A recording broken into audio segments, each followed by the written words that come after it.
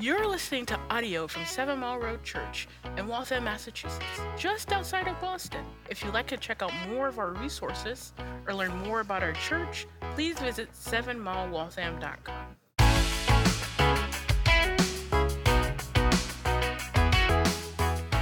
I don't know about you guys, but I am someone that has a really hard time waiting for things. Can anybody relate to that? Just a nod of the head. Yeah. Those of you who are like, no, I'm really super patient. No, you're not, right? Whether it's the sort of everyday little things like waiting in the line at Market Basket, which this is the worst part of the year to go to Market Basket. I don't think there's ever a great part, but this is the worst. Or if it's waiting in traffic, which I know many of you do daily, on commutes, things like that. Or, and I'm really bad at this, waiting for that Amazon package to arrive. Or for me, I'll just be honest, it's Westminster Seminary bookstore. I'm just constantly refreshing. Where is it? Like, what do we do before Amazon and delivery and tracking numbers? We're just an impatient people. We experience it every day in those little things, but those are sort of comical. But think about not just the small inconveniences, but the more weighty and difficult periods of waiting that we experience as well. Waiting for the answer to that prayer that you've been praying for a really, really long time. Or waiting to see or hear the outcome of that cancer treatment that a loved one is going through. Waiting for a job that it's just the desire of your heart would provide meaningful work for you. We can go on and on. Waiting for a spouse, waiting for a child, waiting for a friend to come to faith in Christ. Or maybe just waiting for a sense of the nearness of God that you once had. You once felt close to Him, but you've felt distant. The reality is, whether it's big or small, trivial, everyday, or deep and painful, waiting is tough for each of us. And this morning, we're beginning our annual Advent series. And the word Advent means coming or arrival. And it's a season when the church, the Christian church around the world, we look with anticipation primarily upon the first advent, the first coming of Christ, but also we anticipate the second coming of Christ, the return of Christ. And so this morning we're focusing on what does it mean to look forward to that coming Savior King Jesus. Right? And we've titled our series, our 4-week series in December, The King of Kings. So each week we're considering what does it mean that Jesus is our promised king, that's today. What does it mean that he's our king who's to be worshiped, who's to be beheld, and who is going to reign forever? That's our focus this year on our Advent series, on the kingship, the kingliness of Jesus. And this morning, again, we're looking back just before the arrival of this king, this coming king, in Luke chapter 1. And when we come to this passage, we're coming to the end of a very long period of waiting. Ever since sin entered the world, there has been a promise that a deliverer would come, a king would come to rescue us from our sin. And now as we come to Luke chapter 1, thousands of years after that initial promise, and hundreds of more reminders all throughout the Old Testament, Gabriel, this angel, appears to Mary, and he essentially says, the time has come. The king is coming. Now, as we think of this in sort of the storyline of the Bible, all of this waiting tells us something extremely important about King Jesus, doesn't it? Because we know that we wait for things that we value. The more valuable something is to us, the more important that thing is, the longer we're willing to wait for it. So think about it this way. The emphasis that the Scriptures puts on waiting, how long God's people are waiting for this coming king, shows us just how valuable this king is. I don't think it's an overstatement to say that all of Scripture thus far has pointed to this moment in Luke chapter 1 and 2. All of Scripture has pointed to the advent, the coming of this king. And so, who is this coming king? That's the question we're asking in this text this morning. It's the question that Gabriel answers. And so when we look at the words of Gabriel here to Mary, we see that this king is the promised divine Savior king. And then when we look at the words of Mary in response to this and her faith and obedience, we see that this king, this coming king, who is worthy of our trust and obedience. And so we're going to walk through this text in 3 parts this morning. If you're taking notes, here's what they are. Number 1, we're going to see the promise of the king. And this is where we'll see that he is the fulfillment of all of those Old Testament prophecies, one in particular to David in 2 Samuel 7. So the promise of the king. Number 2, we're going to see the person of the king. This is where we see in Gabriel's description to Mary that this coming king is the great divine Savior king who will reign forever. And then third and finally, we'll see the possibility of the king. How is it possible that this king would come to us? And we see that in the virgin conception that Gabriel explains to Mary. So we have the promise of the king, the person of the king, and the possibility of the king. So let's jump in. Number 1, the promise of the king. Look again with me at verse 26. In the 6th month, the angel Gabriel was sent from God to a city of Galilee named Nazareth, to a virgin betrothed to a man whose name was Joseph of the house of David. And the virgin's name was Mary, and he came to her and said, "Greetings, O favored one, the Lord is with you." Now those first 2 verses, 26 and 27, they're introducing the setting and the characters of this story. And we read that this is in the 6th month, which we're jumping into a passage. We're taking a break from Exodus, jumping into different passages. So we have to know that right before this, we read of Elizabeth in Zechariah. Elizabeth's Mary's relative, and the 6th month here is of Elizabeth's pregnancy with John, later called John the Baptist, a relative of Jesus. And this angel named Gabriel appears. Now, we don't always get names from angels in the scripture, but here we're told that it is the angel Gabriel. And this triggers in our minds, this shows us this is an important announcement because Gabriel brought really important prophecies to God's people. For example, in the book of Daniel, he brought the prophecy to Daniel, and he's about to bring an extremely important message to Mary. So it's like God sent his top guy for this one, right? Now, we know very little about Mary's background, her relatives again. We read right before this, Elizabeth and Zechariah are righteous people. Zechariah was a priest. Mary herself shows here in this passage, and if you read through the rest and her song in response to this, that she absolutely loves and adores God. She knows her Bible really well. And what we know is that God was looking for a faithful servant for this mission, and he found one in Mary. She's favored by God because of God's grace, but also because she loved the Lord and walked in righteousness.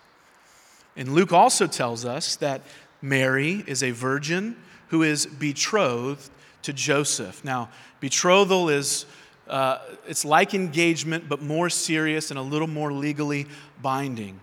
And what Luke is doing here is he's telling us not just to know like, hey, here's her fiance, but he describes Joseph as from the lineage of David.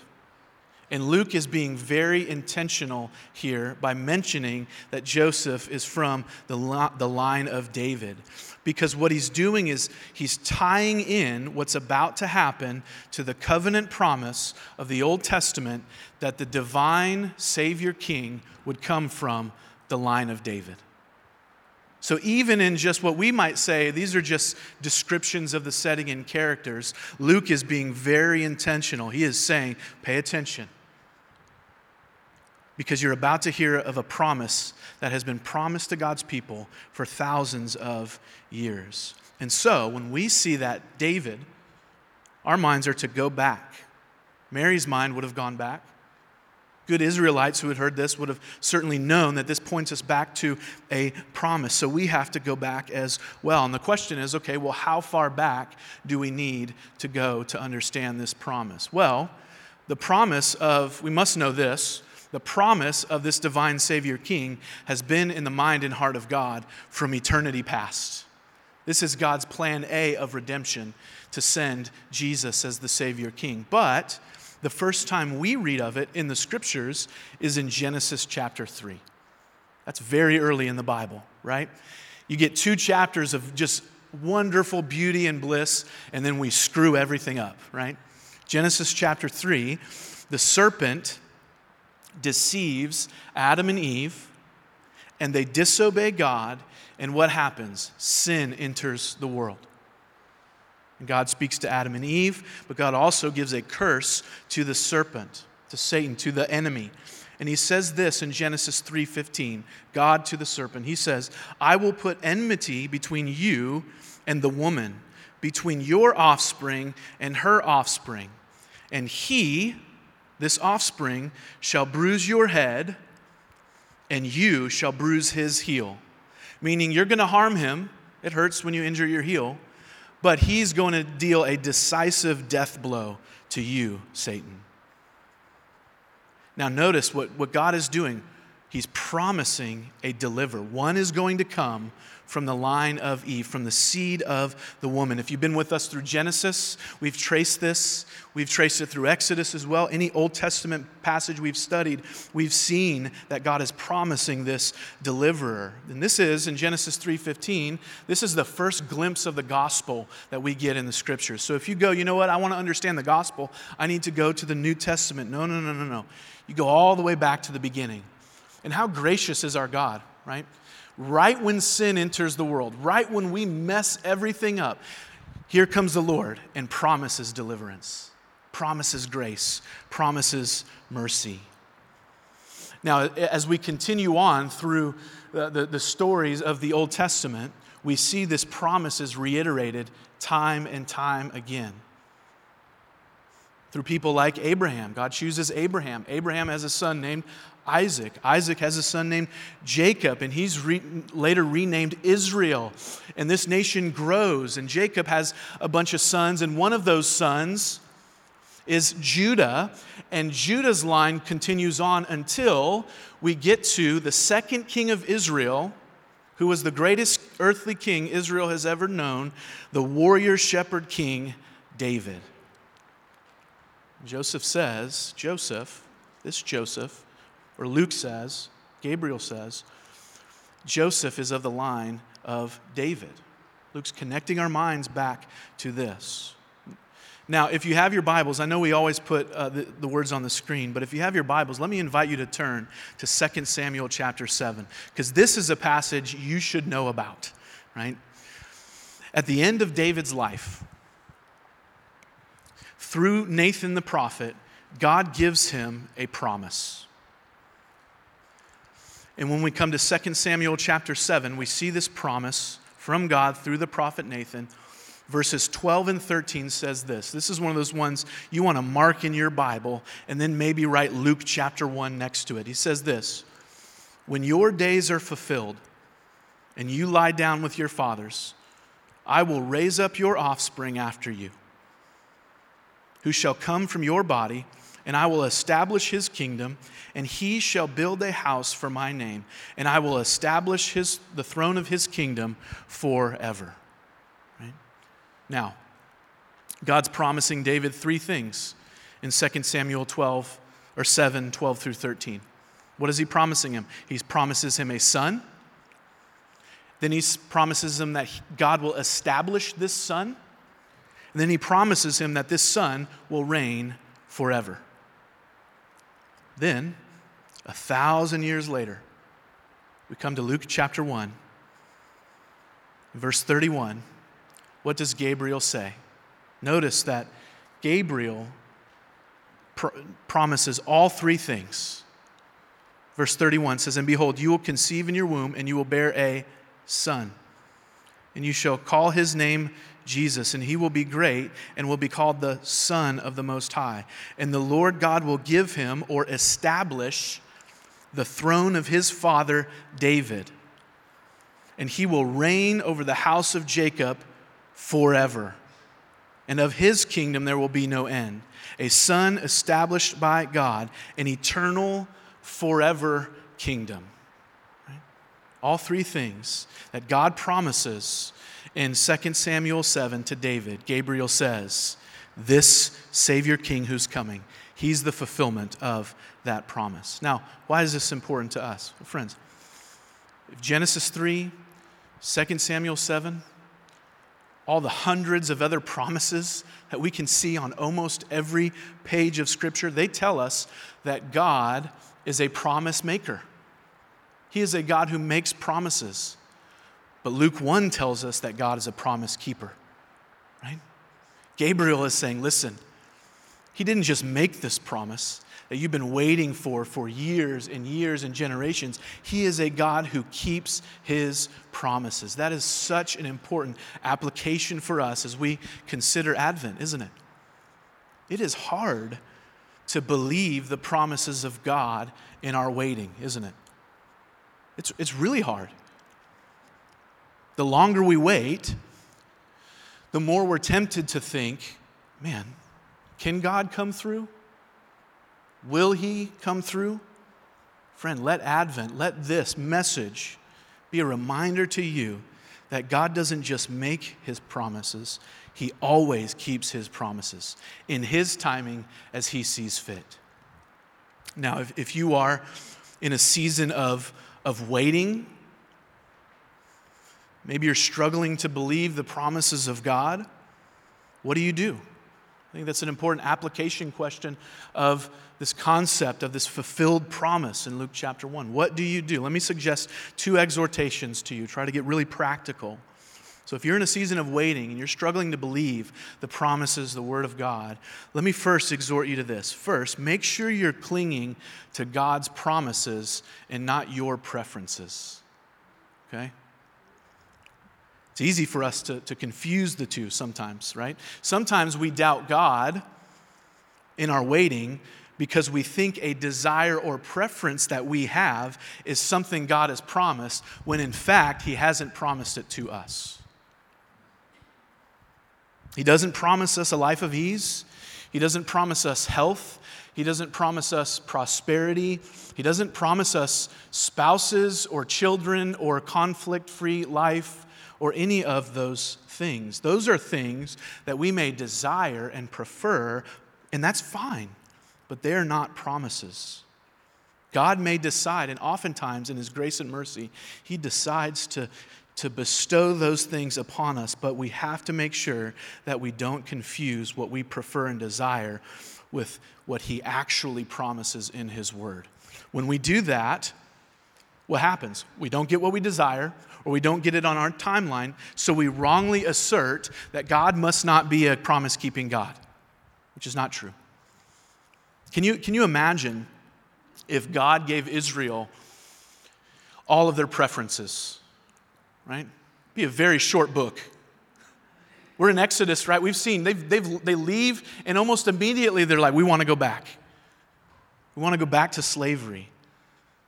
They want to worship pagan idols. Right? They want to turn from the Lord. Can you imagine if God gave them or us all of our preferences? We would be destroyed. You see, as a young child grows and matures, they begin to understand that their father is withholding things, but it's actually for their good. Right? That he knows best. When kids are young, they ask questions like, why can't I have candy for dinner? Why can't I spend all of the money Grandma gave me on this toy that will break in 3 hours? Right? Why do I have to wait? If you've ever been on a extended car ride with a child, you understand this. Are we there yet? How long is it going to be? Right? Give me what I want. But as children grow and mature in understanding, they realize my Father loves me. He knows what's best for me. He knows more than I do for myself. And there are times when he's going to withhold things from me, or he's going to wait because he knows what's best. Well, friends, God is the same with us. And one way to cling to that is to evaluate our own expectations of God and make sure we're clinging to what his word actually promises to us, and that we're holding our preferences and desires with an open hand. Second, another practical way, if you're struggling with believing the promises of God, feel like you're waiting on the Lord, reflect often on the promises of God. reflect often on the promises of God. Paul says to the church at Corinth in 2 Corinthians 1, verse 20, every promise of God finds its yes and amen in Jesus. That means if you want to know how every promise in the Scriptures is fulfilled, you look to Jesus. Right? So let me just give you a few. You can stake your life on these promises in the Scripture that you and I should reflect on in our waiting. First, God promises to forgive you of your sins. 1 John 1:9, if we confess our sins, He is faithful and just to forgive us our sins and cleanse us from all unrighteousness. God promises to never, ever leave you or forsake you. No matter what you've done or no matter what's been done to you. Hebrews 13:5 and 6, keep your life free from love of money and be content with what you have. For He has said, I will never leave you nor forsake you. So we can confidently say, the Lord is my helper. I will not fear. What can man do to me?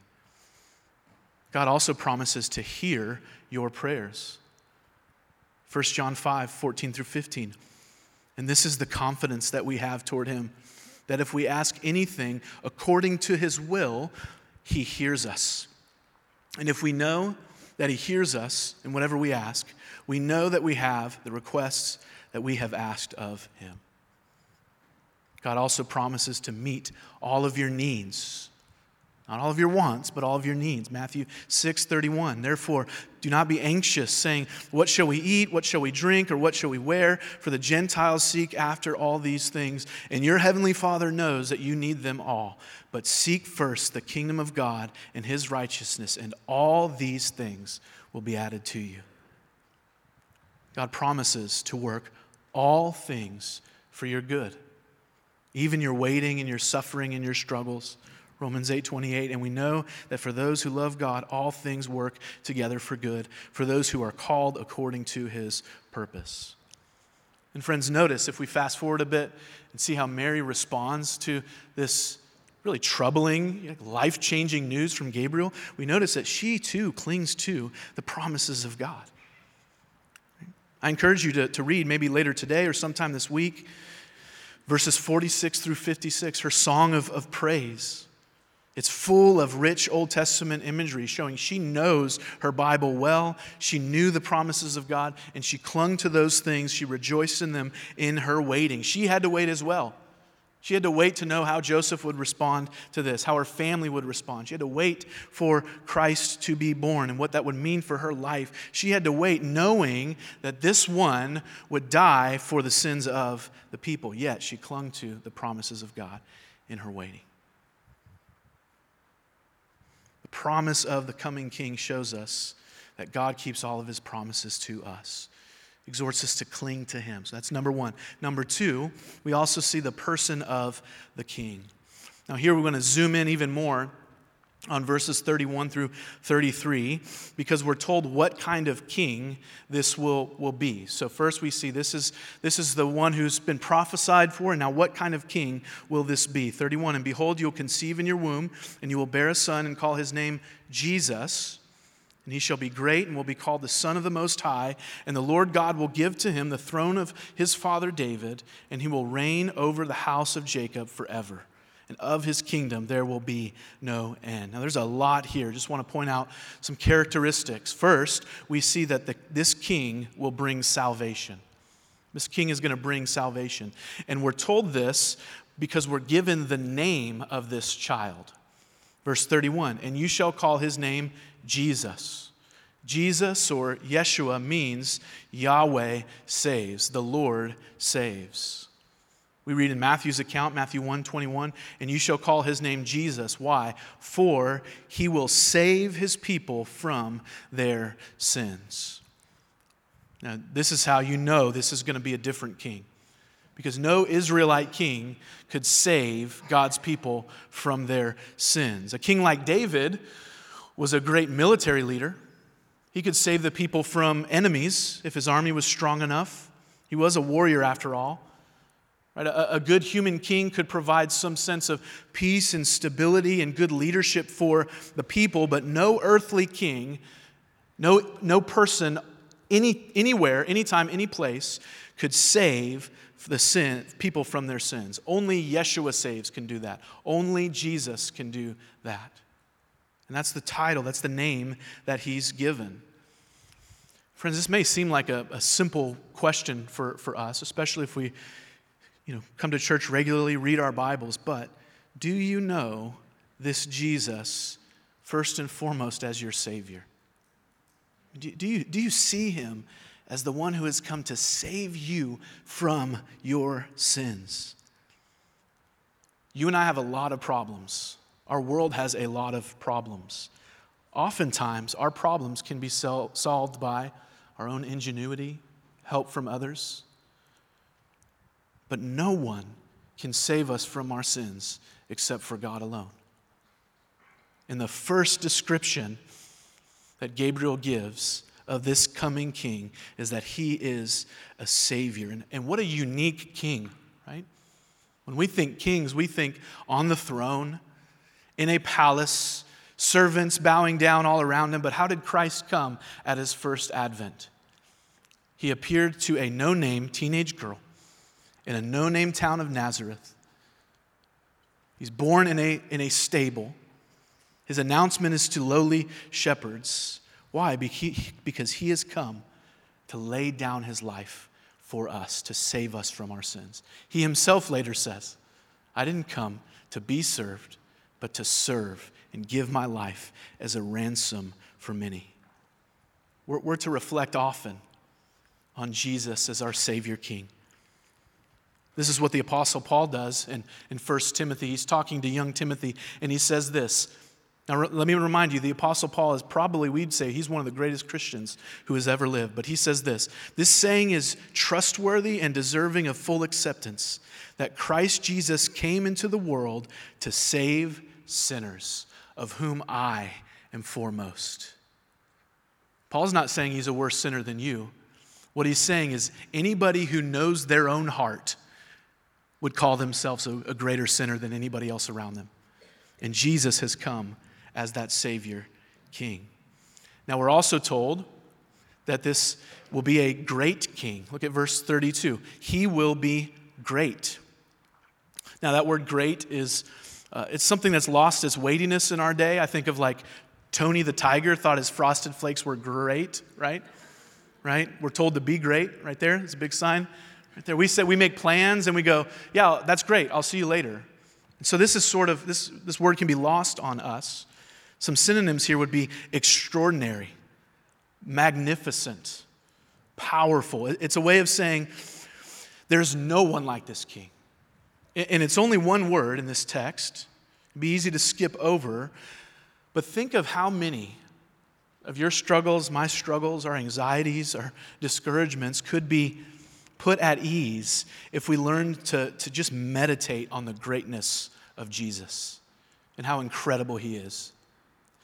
Imagine the most famous person that you value most in your life, whatever celebrity that is. Please don't shout it out, right? Maybe the person at the top of that Spotify Wrapped list or whatever. If you were to meet that person, some of you have done this before, you've met like a hero or a celebrity, and what happens? You freak out a little bit. You get a little weird. Your age decreases by like 15 to 20 years, and you're like, oh my goodness, heart starts racing. You're just in awe of their presence. It's just a person, right? Jesus is 10 million times greater than that. We should be awed at his presence. Gabriel is saying, this great one is coming to you. We see his greatness all throughout the scriptures, throughout his own ministry. We see that his wisdom is greater than all other teachers. We see that his power is greater than all other powers. He has power over creation, power over the wind and waves, even over sickness and death and demons. When we read the scriptures, places like Hebrews tell us he's greater than all the prophets. He's greater than every priest. He's greater than Moses. He's greater than the angels. He's greater than all the things we value as great: material wealth, vacations, security, comforts, possessions, anything we have owned or will ever own. He's greater than any relationship we could have. He's greater than a spouse, greater than a friend, greater than a child. He's greater than any earthly pleasure or comfort than you and I can imagine, whether it's food, sex, entertainment, comfort. Friends, he's also greater than our struggles and our sufferings and our pain and our doubts. Friends, think often on the greatness of King Jesus. We should say like the Apostle Paul does in Ephesians 1, just in this long run-on sentence of praise. He speaks of the immeasurable greatness of Christ's power towards us who believe. There is no one greater. Now, how can he be this great? Well, because we read also here in verse 32 that the King is also divine. It says he will be called the Son of the Most High. Now, in the previous passage, John is called great as well, but he's not called the Son of the Most High. And this phrase, Most High, is a title for God. And Mary would have been familiar with this language, as well as other Israelites. Places like Psalm 47:2, for the Lord, the Most High, is to be feared, a great king over all the earth. It's a title that says there's no one higher, no one more powerful than him. He is divine. Jesus also told us this part of his identity. He says in John 14:9, he who has seen me has seen the Father.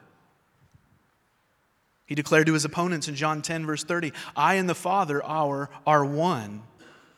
He's a divine king. So when Gabriel, what he announces here, and the New Testament confirms, is that Jesus is unquestionably God. He's unique in that way. And then he tells us, Gabriel goes on, that this king will reign forever. He will reign over the house of Jacob forever, and of his kingdom there will be no end. Now put all this together, friends. Do you know what this means for you and I this morning? This divine Savior King, who's greater than you and I could ever imagine, he's sitting on the throne right now as the sovereign ruler over all things. He is reigning now. And he will reign forever. And nothing will ever dethrone him or come close to dethroning him. Think about how that truth can radically transform your life. Think of that sin struggle that you wore as you came into the room this morning. That guilt that's weighing down on you because of it. Does it not give you hope that this king's name is Jesus? Yahweh saves. You can't save yourself from your sin. You can't deliver yourself from your sin. He is the Savior. Come to him with your sins. Or think of all the distractions of this world that keep us from loving and pursuing Jesus. What if we turned and considered the greatness and beauty of Jesus? If we just looked long at who Christ was, so much so that it so captivated our hearts that it just stripped away those desires for the foolish things of this world. Right? We're supposed to look long at the divine Savior King. Or think of the burdens on your mind this morning, the anxiety, the discouragement. He is on the throne. He is in charge, not you. You don't know how that thing is going to turn out, but he does. And he'll work it for your good. Like Mary, we're troubled by lots of things, aren't we? Like Mary, we may wonder, okay, how are these things going to play out?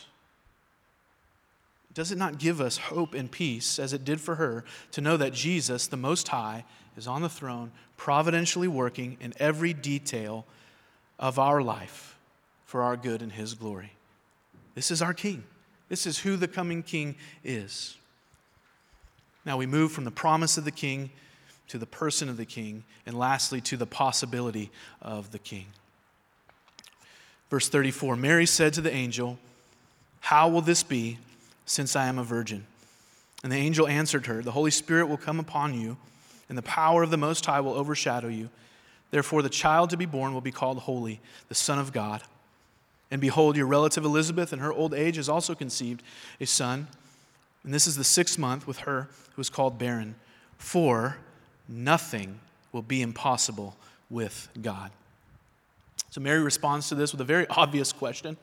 How is this going to work out since I am a virgin? So she knows how babies are made. She was paying attention in health class or that conversation with her parents. And so she's asking a biological question, though she's likely also thinking, this is going to radically transform my life as well. So she's wondering, how is this going to work? This is a faith-stretching conversation for Mary. And this should encourage us as well, right? Because Mary's wrestling with the angel, wrestling with God and his word in her own faith struggles, and we're called to do the same. Anselm of Canterbury, we've quoted this often, says, faith is always seeking understanding. That's what Mary is doing here. She's humbly asking God through Gabriel, and God guides her along the way. And how encouraging to know that God does that with our weak and feeble faith as well. And so Gabriel responds and tells her that this will be miraculous. Verse 35, the Holy Spirit will come upon you, and the power of the Most High will overshadow you.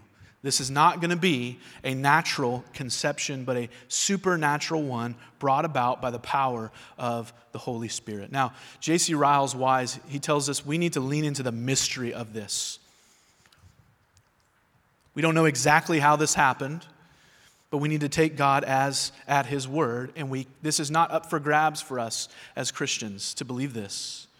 And note that this is not just any miracle, but it's a miracle that has not happened before or since. The virgin conception, or what has historically been called, we just read it in the creed, the virgin birth.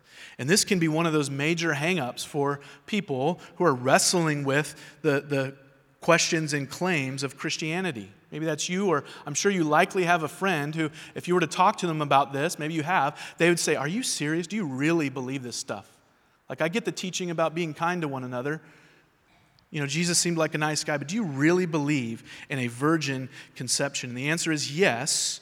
Not only do we believe it, but without it, we have no Christian faith and no salvation to stand on. This is very important for us. Now, it's also important to know that Christians aren't the only ones who have faith in the miraculous or the mysterious, right? Everybody, no matter what your view of the world or philosophy, everyone takes faith leaps to attempt to answer questions. Even if you believe, it's very common, if you're full, secularist, even if you believe that nothing exists outside of matter and its movements, right? There's no God, there's no spiritual realm, there's no afterlife. Even if you believe that, you still have beliefs that require confidence or faith.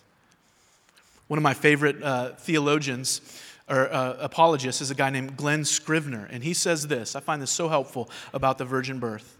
He says, some have spoken of the universe spontaneously creating itself, the whole cosmos propped up by nothing, absolutely nothing.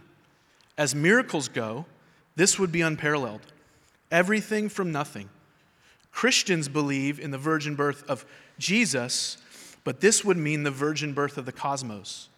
In fact, it's the virgin birth of the cosmos, but without a virgin, without anything. Here would be the greatest conjuring trick ever pulled. Nothing up the sleeve, no sleeve, not even a magician, just pure magic. You hear what he's saying? He's saying, listen, choose your miracle. You want to believe in the virgin birth of the cosmos, or the virgin birth of Christ? Now, why then is this so essential for us? Why couldn't we just sort of leave this to the side and focus on all the good things we should do as Christians? There's a number of reasons. I just want to give you two things. First, the scriptures tell us that the coming king will be born of a virgin. So this is not some random thing that just happens in the beginning of the Gospels. 700 years before the birth of Jesus, Isaiah 7:14, therefore the Lord himself will give you a sign. Behold, the virgin shall conceive and bear a son, and shall call his name Emmanuel. So we believe the word of God. We take God at his word. And as we do, we see that this is something God promised us. It's not some random addition to the story to spice it up a little bit. But second, and maybe more important, without the virgin conception, the coming king would not be able to bring us salvation. There would be no salvation for us. Scripture teaches us that Jesus, the incarnate Jesus, is fully God and fully man. Not 50-50, not divine but looks human, but fully divine and fully human. Scripture also tells us, 1 Timothy 2:5, there's one God and there's one mediator between God and men, the man, Christ Jesus. So as a human who grew in the womb like us and grew up like us and he was able to identify with us and live for us. Therefore, as a human, he is able to represent us to God. The humanity of Christ. This is why Paul calls Jesus the last Adam. Right? When was the last time God miraculously brought forth a man in a way that wasn't humanly possible? It was in Adam. But Adam failed to obey. The last Adam, Jesus, will be able to reverse the curse of sin brought by disobedience. How? Because not only is he man, able to represent us, but he is also fully God. Colossians 2:9. For in him the whole fullness of deity dwells bodily. And as one who is conceived of the Holy Spirit, while he shares our humanity, he doesn't share our sin nature. He's divine. Therefore, though tempted as we were, though he lived like us, he never sinned. And he succeeded where Adam and you and I have all failed. He lived the righteous life we could never live. He died the death we deserve to die in our place. He rose from the dead, purchasing salvation for all who would believe. If he were merely a man, he would not be able to be the spotless sacrifice for our sins. He'd be in sin like we are. If he were merely divine and was not a man, he would not be able to identify with us and stand in our place because he would not share our humanity. As you see the wisdom of God in this, God gave us the perfect Savior that we need in the virgin conception.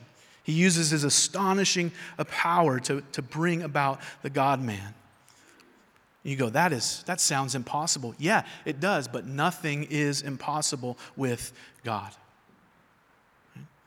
The possibility of the coming King is through the virgin conception. Now, there's a lot here. I just want to try and bring it home and give some simple applications and ask this. How do we respond to this King, this promised King, this divine Savior King? Two questions for you. First, here's the question. You should ask yourself, am I born again? You go, well, we haven't even really talked about that.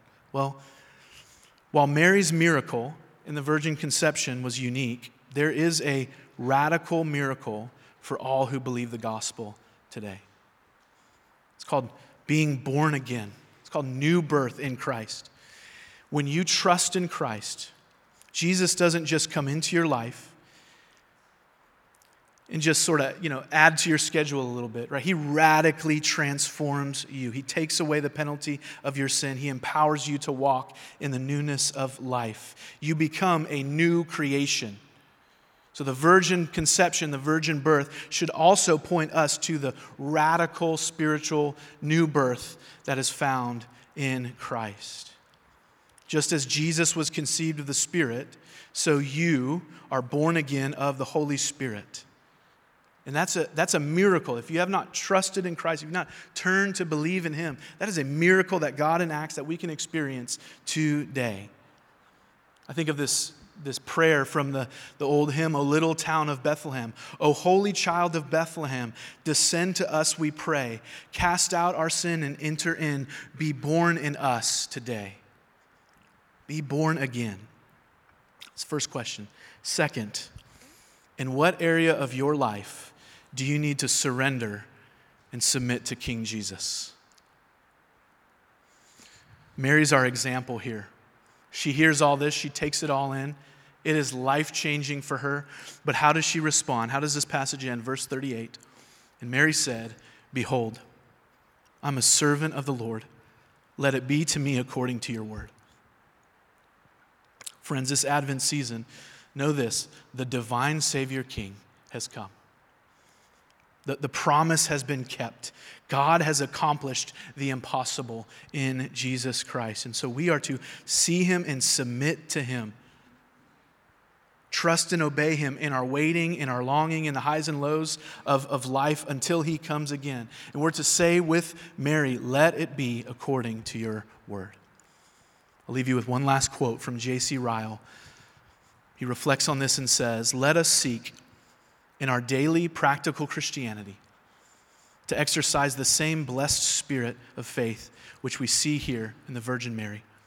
Let us be willing to go anywhere and do anything and be anything, whatever be the present and immediate inconvenience, so long as God's will is clear and the path of duty is plain."